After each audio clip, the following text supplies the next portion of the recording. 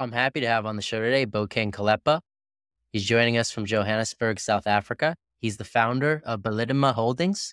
They offer contract mining, consulting services, mining supplies, and technical services. About what drove you to start your own mining holdings company? The year is 2016. I'm doing well. I'm basically in the upper echelons of my career and everything is going quite well. And they are seeing a future CEO out of me. I've got at that time, I've got multiple degrees and I'm now doing my MBA with one of the finest MBA schools or business schools in South Africa or rather Africa. And things are going well, but then the work environment starts getting very toxic. And also in a sense, I couldn't do my job because the MBA was consuming a lot of my time. But then I remember my boss then took personal that I was being lazy and avoiding and everything like that. So what I rather than decided to do was during the whole process of the performance review, because now there was already a disciplinary action being taken against me. No one could understand that, guys, when you do your MBA, you don't have any time to yourself, not even to your family. And there was no understanding. And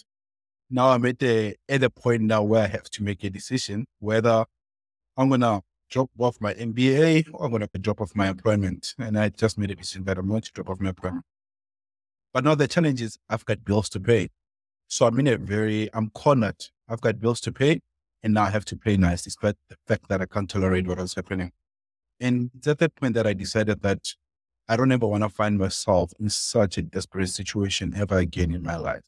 And that's when I decided to take control of my life. And then I decided that I was going to register a company, start the company. And then from there, at a certain point of time, in time, then I'm going to go run it.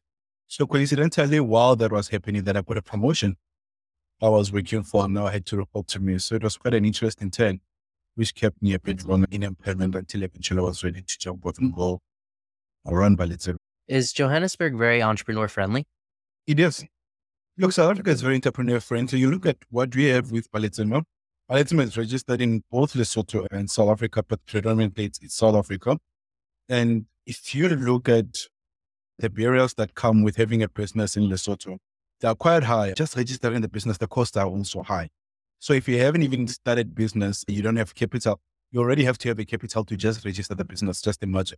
Whilst in South Africa, just registering the business costs about 200 rand or 250. And it is done in like 3 days, 4 days, your business will be ready to run. It's that quick.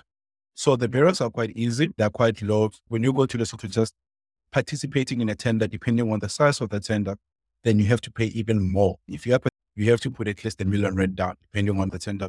In South Africa, the tendering is actually for free. Everyone has got a fair opportunity in making sure that it happens. Everyone in South Africa can basically register their company and make it work, unlike in other places. So I must say, in terms of, we would call it, when you look at your ease of doing business, when you're going to be talking in terms of the macroeconomics, I find South Africa quite easy in making business. So day one, when you got started, how did this look? Because this is a jump you made. You took a risk. Boom. So day one, I remember when I was resigning, I was like 31 years old. And yeah, there were great things coming for me. I had just successfully moved the project. I was running a multi-billion rand project. So I just successfully moved it from the feasibility study now on the execution. So me being the project leader at the time, it was a huge capital project. It was a big deal for Anglo-American, but then I was still working for Anglo-American. And now I'm deciding that I'm leaving. And not everyone was happy with me. In fact, a lot of people were not happy with me. And I remember my then mentor says to me, I resigned on the spot. So I was going to be finishing my service, my notice. I was going to serve it until the 31st of October. So he sees me in his office and he says, tell me, how does your 1st of November look like? 1st of November, 2018. Because that will be it. Me and Anglo now won't be waking up in the morning with the clock card and everything. How will it look like? Tell me. And I did my best to answer it. But what I can assure you, Chad, is that no one will have 100% answer in terms of that. You just need that one step to say, okay, from here to here, this is wrong. The rest of the stuff, I'll figure them out as we go. It's okay to go through that uncomfortable process where you say, I only know up to this much. I know when I leave here, I've got a potential client that I'm going to be consulting for. I'm a certified speaker and a coach. That's all. I'm going to focus on my coaching as well. This is how far as I know. The rest of the things, I don't have the answers. And it's okay. So in terms of your savings, how many months savings are you left with? How many months savings are you left with? How long will you survive without a salary? That's the question that he asked me. And I only had 6 months. only had 6 months of salary. So I had 6 months to make it work out. But I was ready to make it work out. It was an interesting process. The personality that it brings in Europe, your brain is forever working. I think that was the highest period where my brain really worked at those levels, because at that time you will see that your brain is powerful. You have to figure out solution of how you're going to make this work. So my head was forever, ever working. So yeah, it was a great time for me. And yeah, I don't look back and regret. I actually enjoyed it. What kind of materials are very popular to mine in the areas you're in? Coal. Coal, we obviously don't like it because it's fossils. And we look at it as environment and all that. But you look at the fact that it's still needed.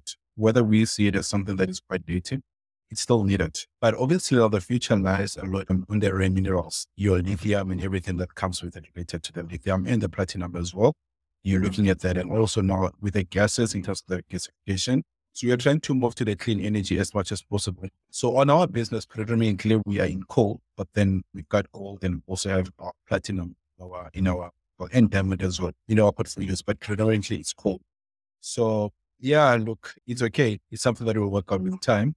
But as far as you can see, coal still has got so much future, in a sense that the infrastructure is there to make sure that any country or our country, South Africa, in general, and even Botswana and otherwise, the infrastructure is to run in coal. Yeah. Oh, yeah. So do you have a lot of the consulting work?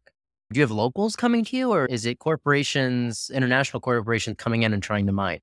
A lot of investors, we see a lot of foreign investors. It's the foreign investors that will come and put money in the country. We also have the locals. It's a breakaway from Anglo American, the coal division. And then that's where it came from. It's basically the international spending over to the local people. We see that also happening quite a lot. So it's not bad, but predominantly when you look at your platinum mines and some of your diamond mines, it's still more under foreign investments than the local investments. But you've got manganese, money by 100% South African, Serindi as well. But then, yeah, if you look at some of the big. So if one of our listeners wanted to reach out to you, Bokang, or your company and learn more, how could they do so? You can either go to my website, baletsema.com. You can follow me on LinkedIn. I'm quite active on LinkedIn. Then also I've got my webpage, which is www.bokangkelepa.com. That's my own personal webpage. Facebook, Instagram, you'll find me there. Same name. Thank you, Bokang, for coming on the show. And thank you, everybody, for listening to another episode of Failing to Success. Make sure to smash that subscribe button. I'm your host, Chad Kelepa with Cosmic Website Design and Development, and we'll see you next time.